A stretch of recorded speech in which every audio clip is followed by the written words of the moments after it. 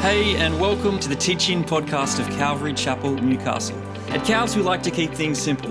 We are committed to verse-by-verse teaching through the Bible to help people know, love, and become fully committed followers of Jesus. It is our prayer and hope that this message challenges, encourages, and equips you to that end.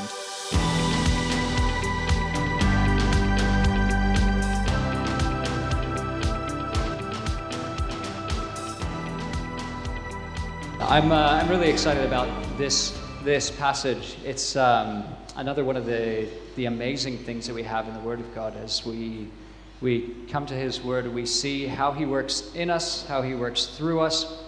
And my hope and my prayer is that you will all be blessed as I've been blessed in this passage. In 1887, a man of fame, education, and promise called Samuel Pierpont Langley became the secretary of the Smithsonian Institute of America. He was a noted astronomer with an interest in aeronautics, and he devised aircraft designs that achieved multiple successful slingshot-propelled flights. In 1898, he secured $50,000 US from the War Department to design a self-propelled aircraft. So with external funding absolutely no object, he had access to the best and the brightest minds in America for this mission. And his 5-year journey, well, it made quite a splash. 2 of them, actually, right into the Potomac. And then in 1906, he died, having ceased all attempts to create the elusive flying machine. In 1893, there were 2 brothers, Orville and Wilbur Wright. They opened a bicycle repair shop that year. Business soared. And within 2 years, they began not just fixing bikes, but manufacturing them themselves. Their business became so successful that it provided capital for their true passion, the pursuit of flight.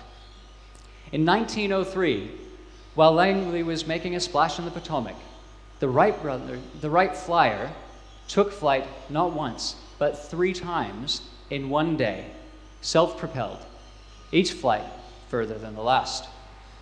Now, rumor has it that as soon as Langley heard that these brothers devised the right contraption to take flight, he quit. So what was the difference between Orville and Wilbur Wright and Samuel Langley? Langley and the Wright brothers, they had the same end goal. It was to create a heavier-than-air machine that was capable of self-propelled flight. Langley was well-educated. He was well-respected. He was very well-funded.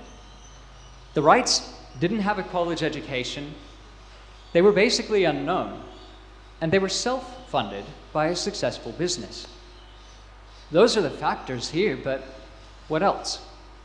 What about their starting point? According to Simon Sinek, the difference was Orville and Wilbur were driven by a cause, by a purpose, by a belief. They believed that if they could figure out this flying machine, it could change the course of the world. Maybe for the better. Samuel Langley was different. He wanted to be rich. He wanted to be famous. He was in pursuit of the result. He was in pursuit of the riches. So ultimately, what was their difference? Well, a very key part of it was their purpose. Or in Simon Sinek's words, it was their why. Why they did anything, what their motivation was, the impact that they wanted to see happen as a result of all their work. Now, as we continue our journey through Acts, we've come from Acts chapter 1, verse 8, our key verse and theme of our series, where Jesus tells his followers that you will receive power when the Holy Spirit comes upon you. And our theme, you will be my witnesses in Jerusalem, in Judea, and to the very end of the earth. And we've come to Acts 18, where Paul, who was a persecutor of the gospel, turned into a promoter, from militant animosity to apostle. He is on his 2nd missionary journey. As we travel with Paul, we'll see a person whose purpose actually hasn't changed, but it's been redefined. It's been redirected towards God's intentions. As a Pharisee, Paul was zealous for God, but not according to knowledge. That's by his own admission. With the approval of the Jewish leaders in Jerusalem, he persecuted Christians, pursuing them all the way to Damascus. But on that road, on the way to Damascus, something happened that changed Paul's life forever. It changed everything. Being physically blinded by Jesus, his spiritual eyes were opened. And in 3 days of physical blindness, he had no choice but to meditate on the scriptures. And then, filtering his experience through them, he believed. And when he did, everything changed for him.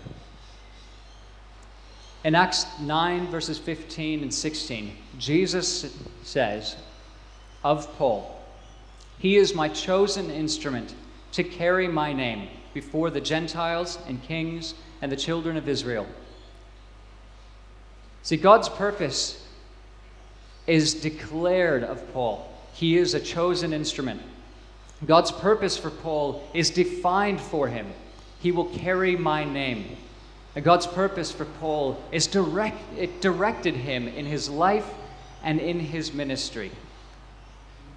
Now, in the same way, Jesus' declaration to the disciples back in Acts chapter 1, verse 8, substantiates this pattern for them, for Paul, and by extension to all of us who are believers. He says, "You will be my witnesses in Jerusalem and in all Judea and Samaria and to the ends of the earth." Good, that is legible. Always good to check. Now, as believers, Christ has declared that we are his. He has defined our purpose to be his witnesses. And through our lives, he directs us toward fulfilling that purpose. So I've titled our sermon for today, "The Place of Purpose." But what is the place of purpose? Is it a location like Corinth that we're going to read about in just a few minutes? Back in the early 2000s, I was in missions training, and part of the ministry that I had was to disciple younger believers, younger men. And there was one in particular who he really wanted to work in the Philippines. He really loved the Lord, and he could not wait to get to the Philippines. "I've got to get there, John. As soon as I'm in the Philippines, I know I'll be serving the Lord." And my response was, and I'll call him Jacob, I said, "Jacob, what are you doing now? It's great you want to serve him then. But as you are now, so you will be then. So start building what you want to be doing right now. Start building the habits, the spiritual disciplines right now. Because when you get to a different cultural context, a different language, everything is foreign. The food tastes amazing, but the preparation smells really weird. All these different things, you are going to need to lean back on who Christ has made you and what you know and what you have applied in a familiar context. His focus was on a location. He really wanted to serve the Lord. But our purpose cannot be a place. If it is, and we aren't in that location, then we're off purpose. It doesn't really make sense. As believers, our purpose is to be and also to bring flourishing life through a relationship with God. That is our purpose. His purpose for us, and thus our purpose, really boils down to people, not a place. So when I speak of the place of purpose, I'll give it 3 expressions. First, it's priority. The purpose Christ has declared of, defined for, and directs us in takes precedence over everything else, every other aspect of our lives, in whatever place we find ourselves. And secondly, geographically. Wherever we're living, wherever we're working, wherever we're existing. That is the place for which he has called us to bring about his good purposes for that time. And thirdly, circumstantially. Throughout our life, we are definitely going to experience highs, and a lot of us will experience lows. We will experience trials, we will experience thriving, blessings, and also bitterness. But in all of this, God has a purpose to draw us to himself, so that in time, we will be able to encourage others with the same encouragement that we receive when the going gets tough, when Christ encourages us during those trials. There are a few chapters we could look into. I'll name them if you want to write them down, but 2 Corinthians 1 and James 1 are beautiful passages about this, as is Romans 5. But with that in mind, here's a 1-minute overview of the passage and where we're going. In Acts 18, verses 1 through 4, Paul arrives in Corinth from Athens. He builds bridges. He applies his trade. He reasons for the faith. In this, we see the repetition of Paul's method for ministerial moving. In other words, how to change locations well for Christ. In verses 5 and 6, after a long separation, Silas and Timothy join Paul, enabling him to focus more on testifying according to the call and the conviction of Christ. And once the message is rejected, Paul moves on, but with a very clear conscience. In verses 7 through 11, God brings fruit across both Jews and Gentiles, and he addresses the personal barriers to fruitful ministry in Paul's own life: fear. Paul stays on discipling and training these new believers in the truth. We'll see that even in fruitful and purposeful and prayerful ministry and living, there will be barriers. These may be long-term recurring battles, but God is greater. And then in verses 12 to 17, the Jews of the area take legal action against Paul and find the local authorities are very disinterested in defending or determining judgment over any matters having to do with religion. They're just not bothered. But in this, we see that God's promise to Paul, back in the previous section, that no one will attack you to harm you, is proven true because God is faithful. So that's the narrative arc of our passage. A couple quick takeaways that we'll look at as Paul moves in, he connects, and he gets amongst it. Christian collaboration increases our capacity. It encourages conviction to preach and to live with a clear conscience. Verses 7 through 11, God brings about his purposes in and through his people. And verses 12 to 17, God proves that he is faithful, and he calls us to be as well. So that's kind of where we're going. We'll touch on it, but we'll be going more of a bit of a verse by verse and pulling out key themes. So with that, let's dive in. In Acts 18:1, we read that Paul moves from Athens to Corinth. Now, Athens, we can zoom in one more slide if you would, Dan. There we go. So you've got it in the Mediterranean. Athens here on the right, Corinth on the left, is a bottleneck of the north-south trade routes that were going on land. But it was also perfectly placed on the east-west trade routes by way of sea. And ships would come in from the east, they would drop off their cargo, and then take it across the land. I think it was about 5 kilometers or so. And then it would go west. This ability to come in and just transport goods over land a short distance cut off about 300 miles or so of really treacherous sailing south of Greece. Geographically, they're about 80 kilometers apart, so roughly Newcastle to Singleton. But culturally, it was more like London to, say, Canada.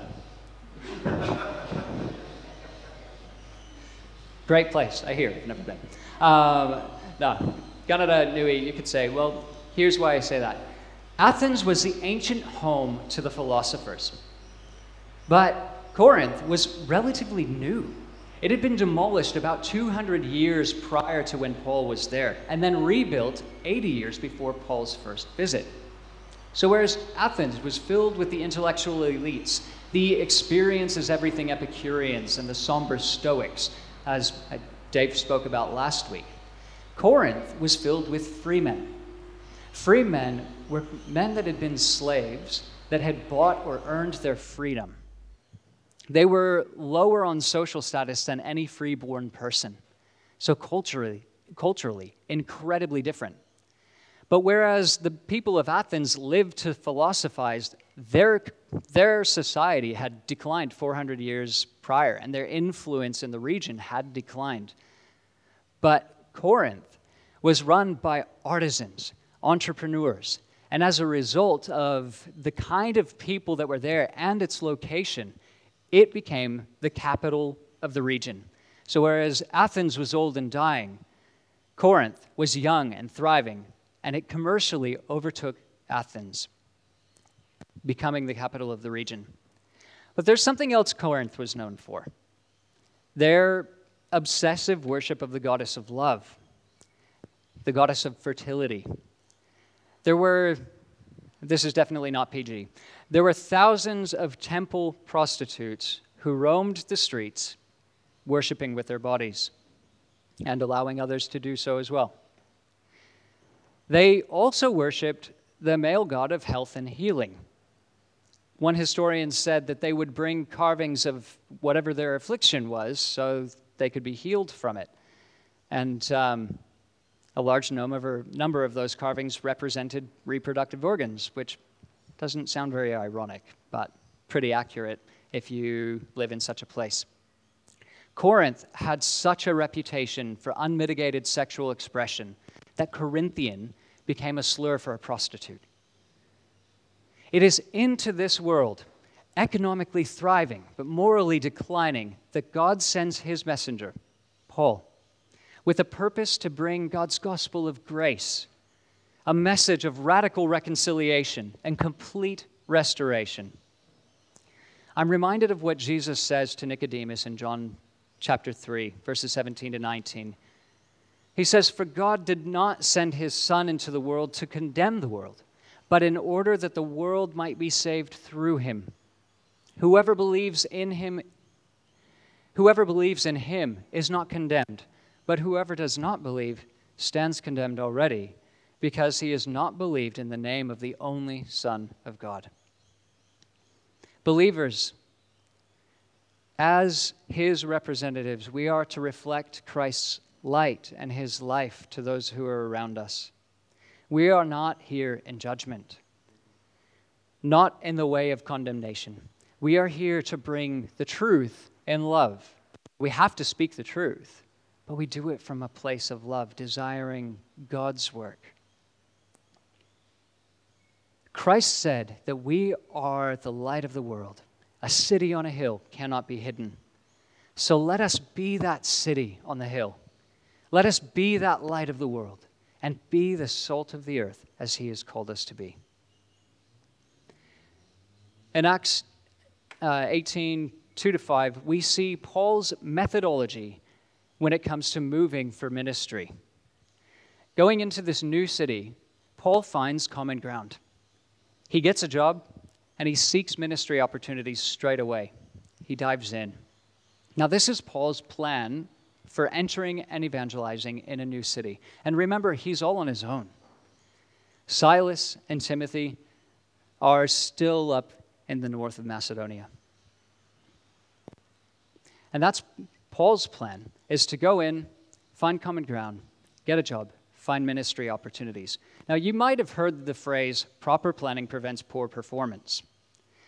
But when we filter that mentality through these 3 Ds of declared, defined, and directed, and we filter it through Scripture, it's more like prayerful planning produces God's purposes.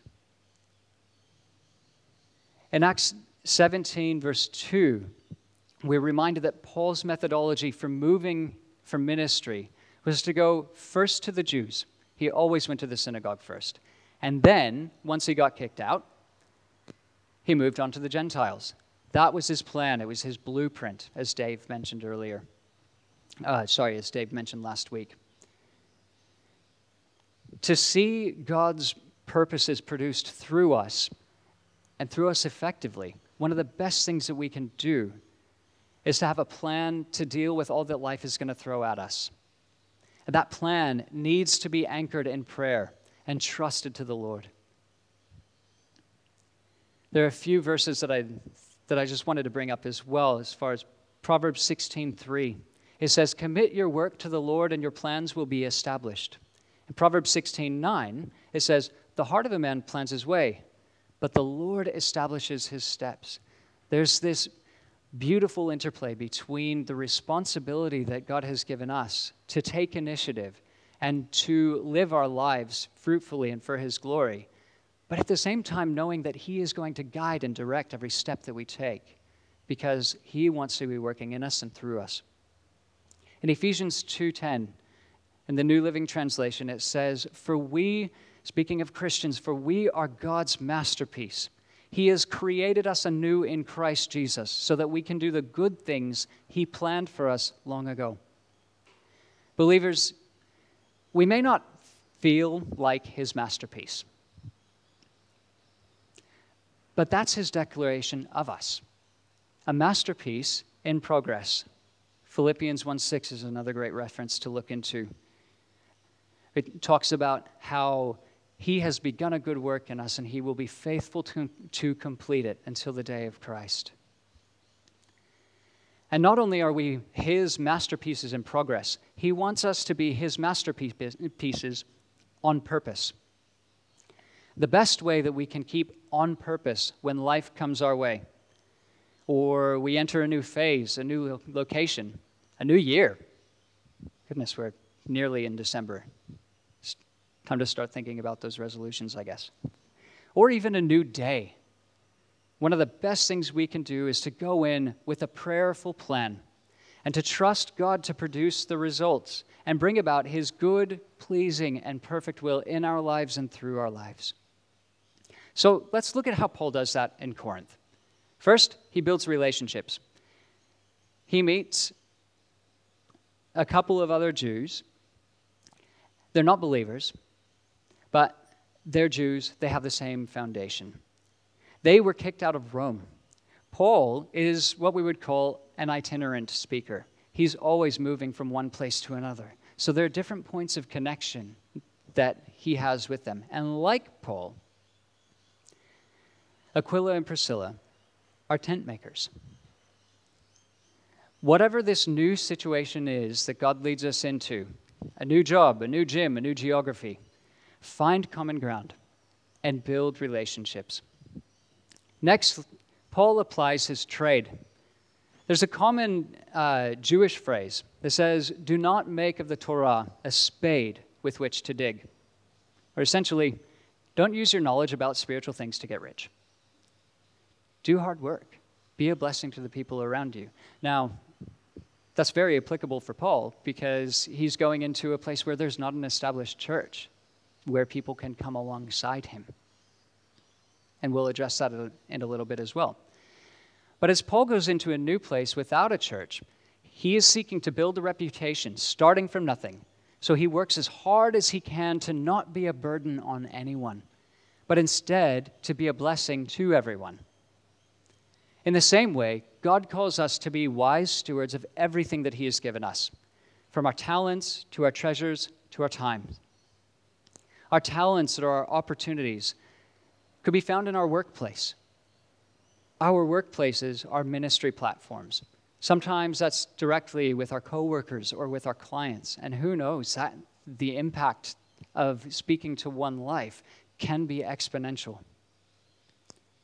So whether you're a doctor, an engineer, a teacher, a lawyer, maybe a defense worker, even marketers can be used by God. Sometimes. Anyone that we interact with is part of our sphere of ministry, and God wants us to be a blessing to them. There's also the aspect of our treasures. What is it that we value? Christ says, "Where your treasure is, there your heart will be also." Is it our possessions and our finances, these things that we can't take with us? And yes, of course, there's wise stewardship of being able to leave something on behind and being able to bless others financially. But if that's our purpose, is just to make money, we're not going to be able to take it with us to eternity. But relationships if we value those, that's what God has for us. We can theoretically take those with us into eternity. And that's why God has left us here. And then there's this element of our time. Where we spend our time matters. As I mentioned earlier, our workplace is a great ministry platform.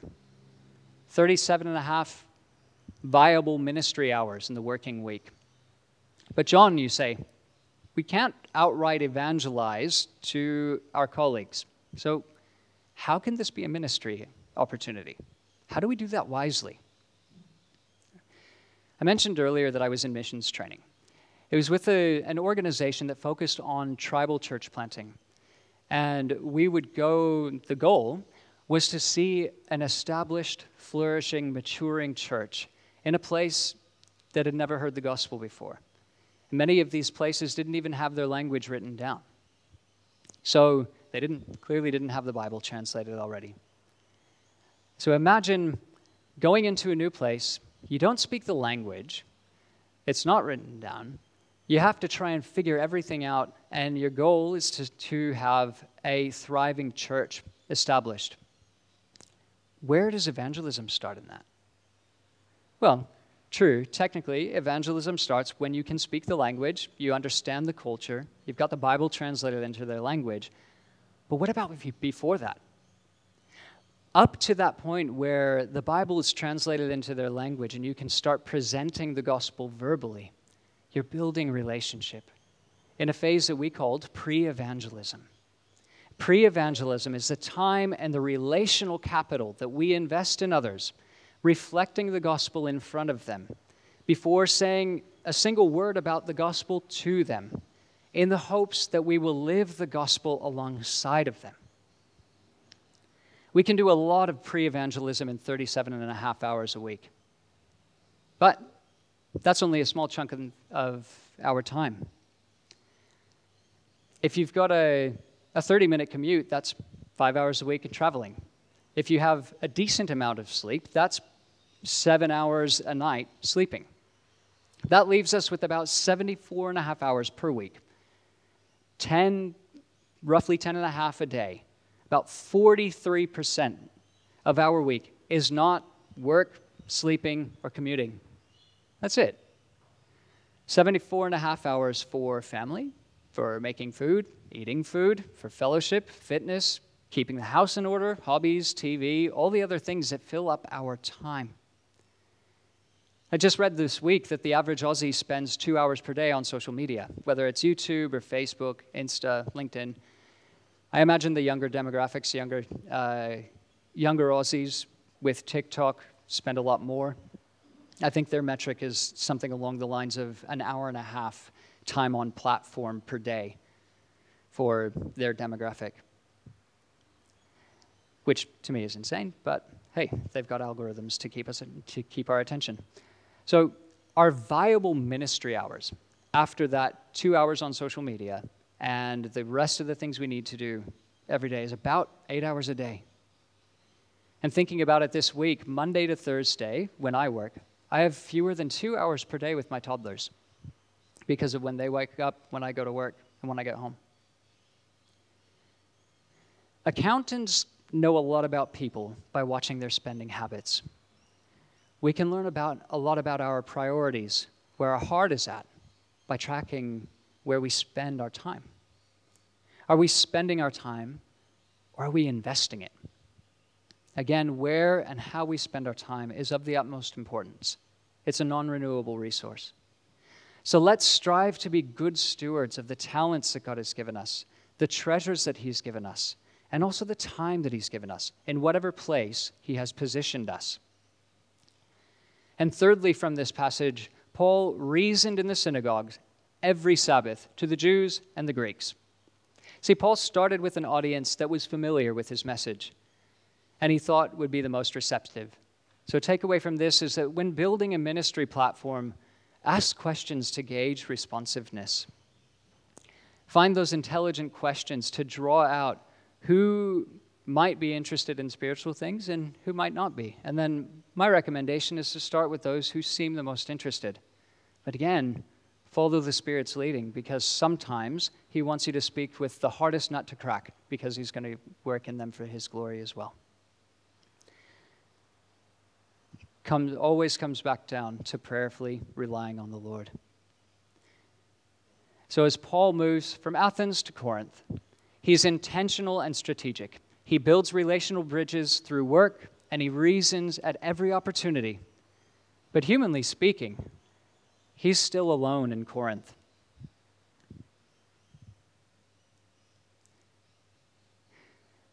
We may not have peace with our circumstances, and I imagine Paul didn't either. Imagine in this situation of him being alone, that he was feeling uneasy. Maybe that's what led him to write to the Philippian believers that God will keep in perfect peace those whose minds are stayed on him. We might not have peace with our circumstances, but we can, and God promises we will have peace with his purposes. We must always be prayerfully progressing, even and especially when we feel alone. Maybe you can think back to coming out of COVID lockdowns and what that was like.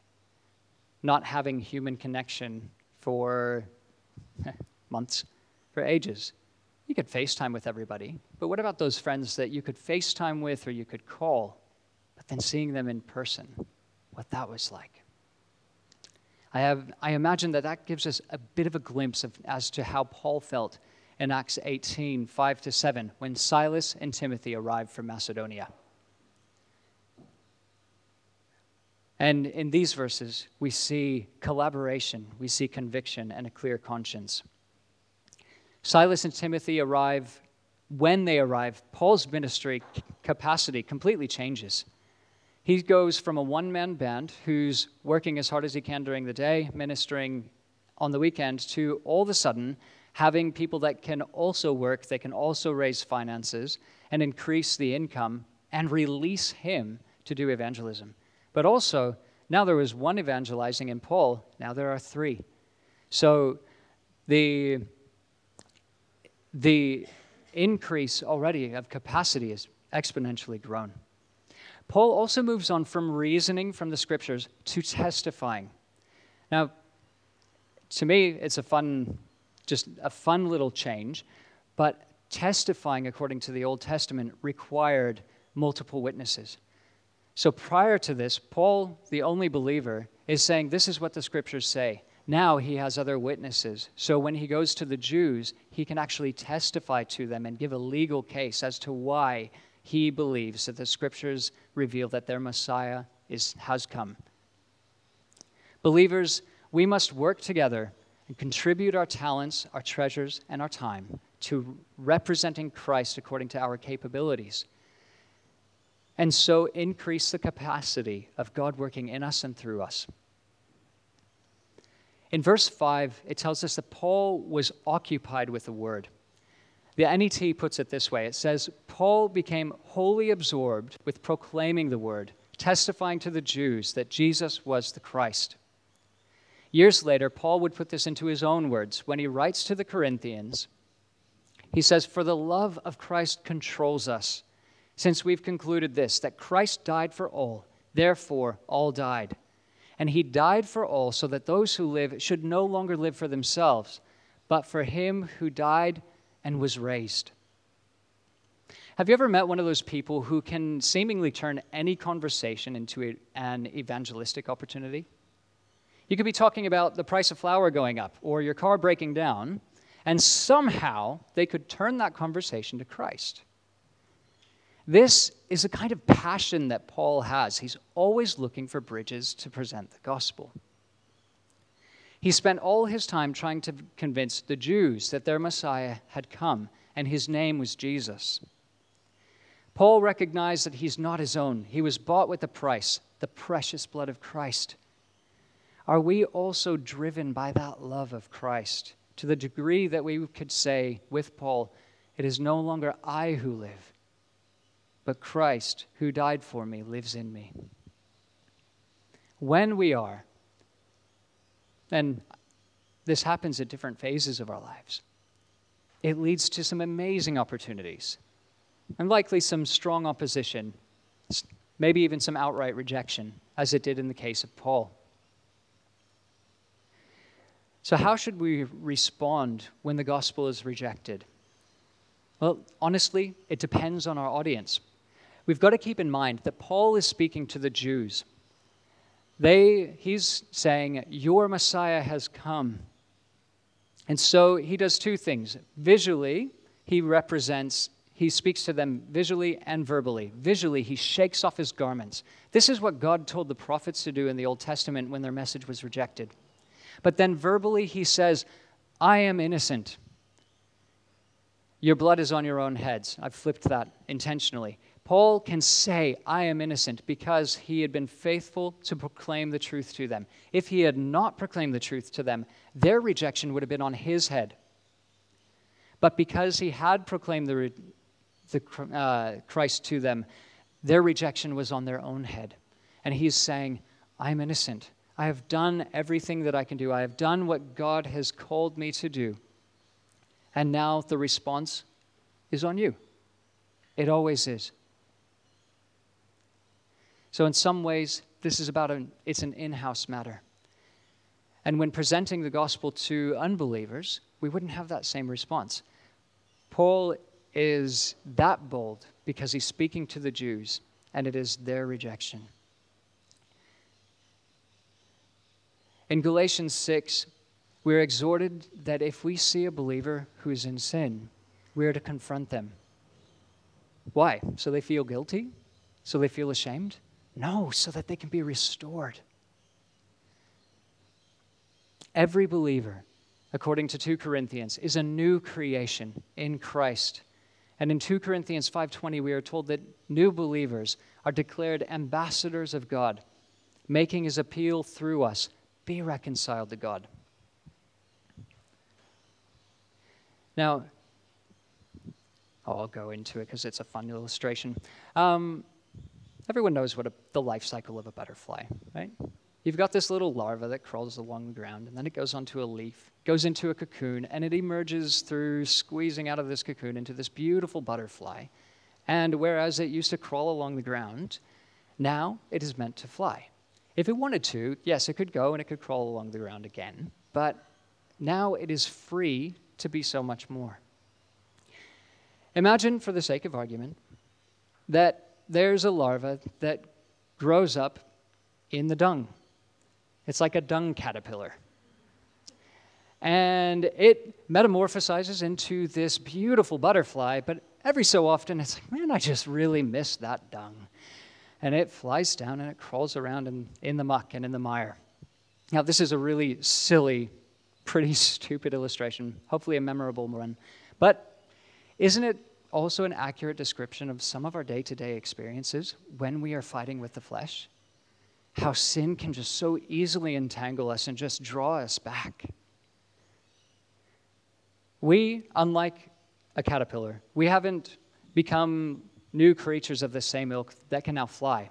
We, according to 2 Corinthians, God has declared that we are new creations.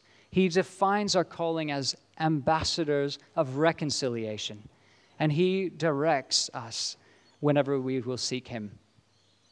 So when one of us stumbles, and we all do, it's not an excuse, it's a fact. Each of us need to lovingly come alongside, encourage that ministry of reconciliation, and draw us back to the way that God would have us go. In Acts 18, Paul does everything that he can to persuade and to testify to the truth of the Jews in Corinth. When they reject their Messiah, he makes it clear, and he says, from now on, I'm going to go to the Gentiles. With that, directed by the Holy Spirit, he moves on with a clear conscience. And in verses 7 through 11, we see God brings the fruit. I love this verse. Paul says, now I go to the Gentiles. And he left there, and he went to the house of a man named Titius Justus, a worshiper of God, who was way across the city. No, look what it says. His house was right next door to the synagogue. I love it. He's like, I'm going to the Gentiles, but I am staying right here because my ministry is for the Jews and it is for the Gentiles. It's amazing. See, sometimes God calls us to a new place, but it might not be far. It might be across the street. And as a result, verse 8, Crispus, the ruler of the synagogue, believed in the Lord, together with his entire household. And many of the Corinthians, hearing Paul, believed and were baptized. It gives beautiful color to Paul's comment in Romans 11 that he wanted to provoke the Jews to jealousy so that they would accept their Messiah. And all along, we see Paul's mentality was to be the apostle to the Gentiles, as God said, but to the Jew first.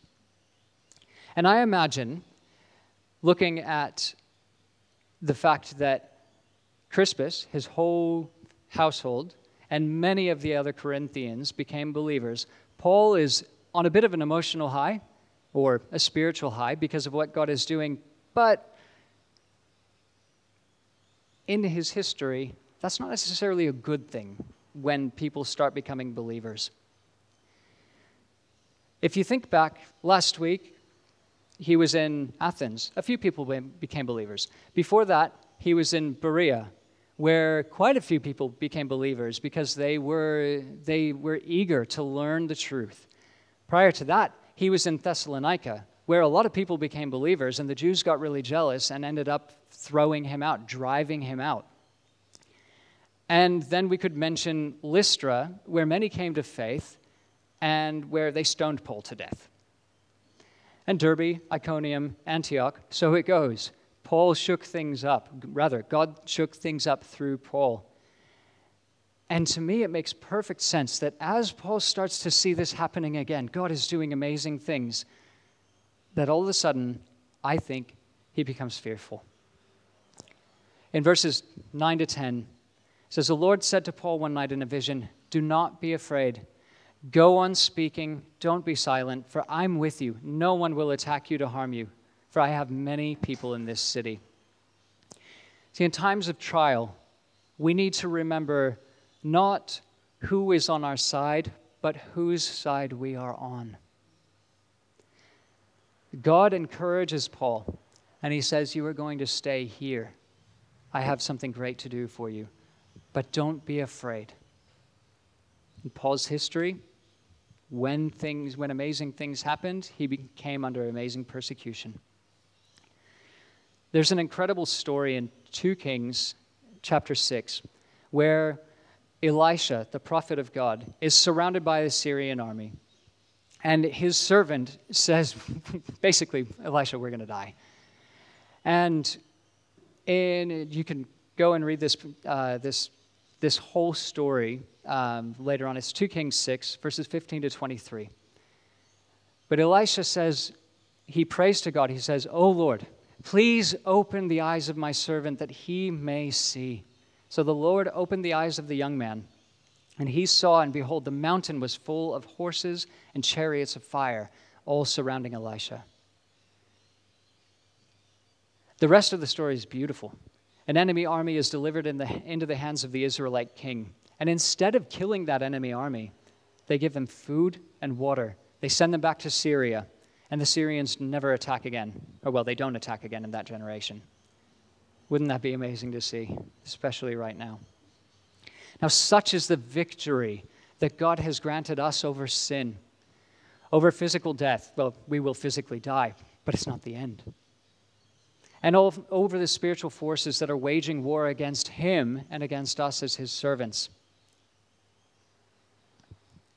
Paul was experiencing amazing fruit in ministry, but it seems he was also afraid of what might happen based on his experiences.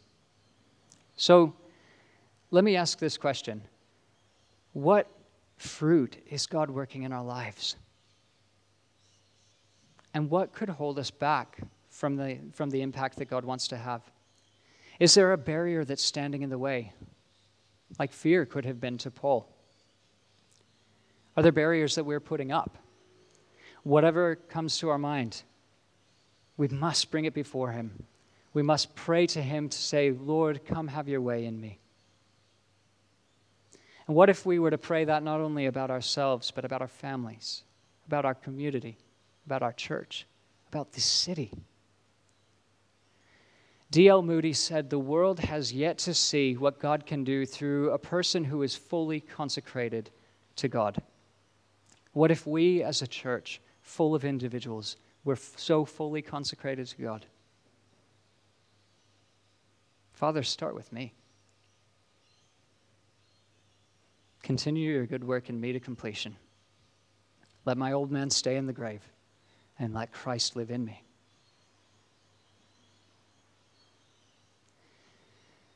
There's so much more to say on this passage.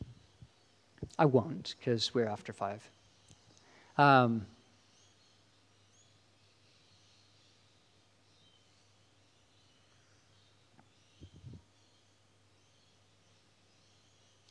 But I do want to point out one thing.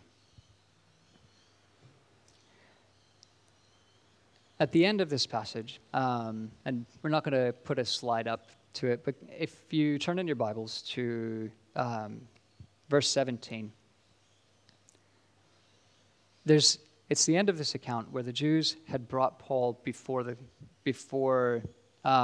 ruling authorities, and God had promised to Paul, nothing's going to happen to you. No one is going to harm you. And God is faithful in that. No one harms Paul.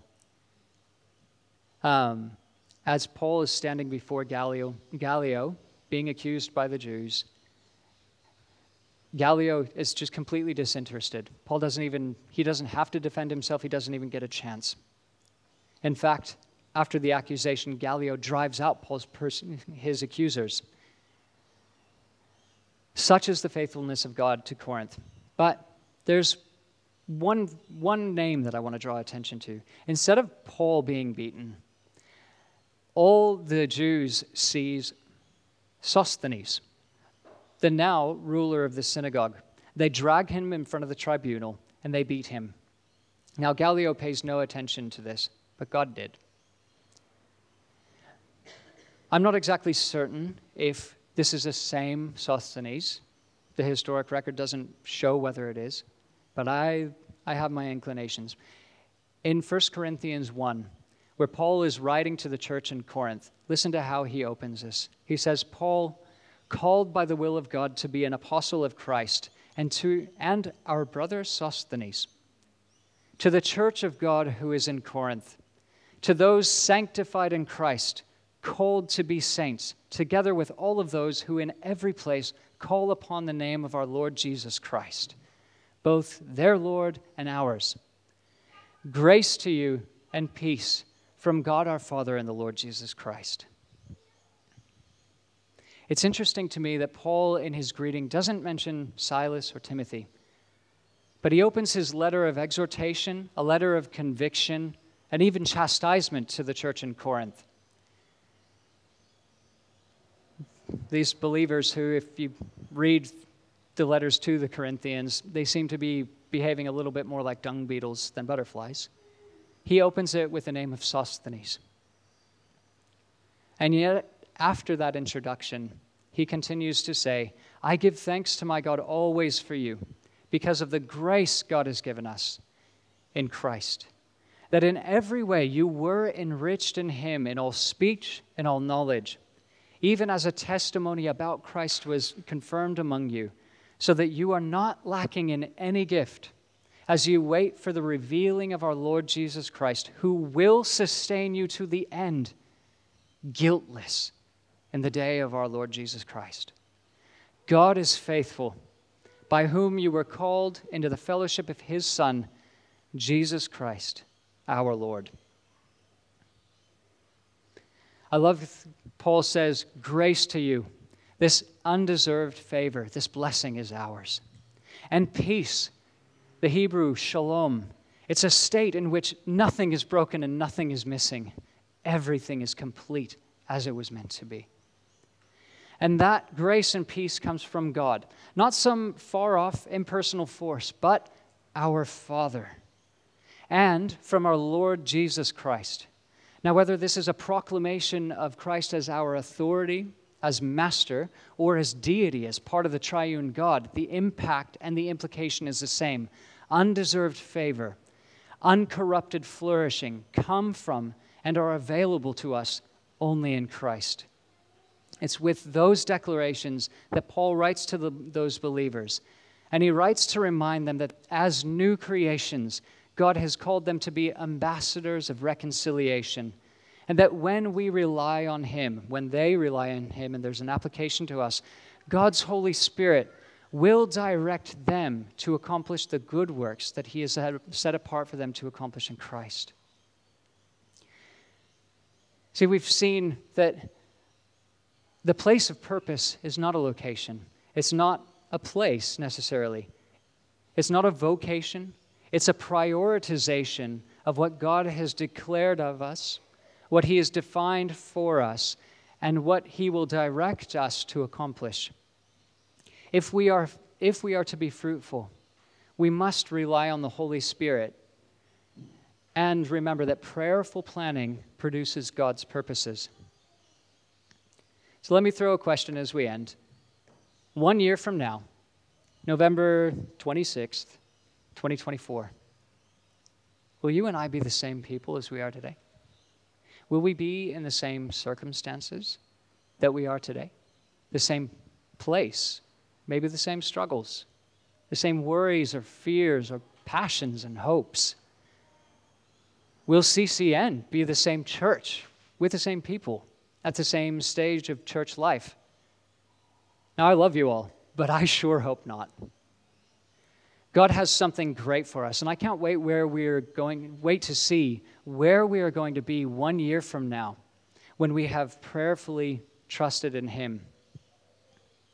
So the question is, what are we trusting him for? And what are we relying on him for? So like Paul, let's connect.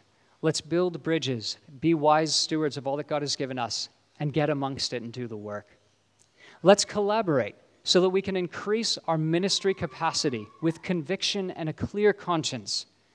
And then let's see how God brings about his good purposes in us, changing us to be more like Christ, and through us, making an impact in this city, in our communities, maybe even in the world. Because he is faithful, and he has called us to be faithful as well. Let's pray. Father, I thank you so much that you are a good and gracious King, that you are a wise, a loving God who has called us, who has given us everything that we need for life and godliness. Even and especially when it feels like we don't have it. God, I pray that you would lead us and that you would guide us, that you would give each of us your purpose, that you would show us what you have for us to accomplish. And maybe that is just more time with you in prayer. Maybe that is moving to a new location for the sake of ministry, or being moved to a new location knowing that that is where we will minister. Maybe it is evangelizing a friend, a family member, a stranger. We don't know, Lord, but we thank you that you do.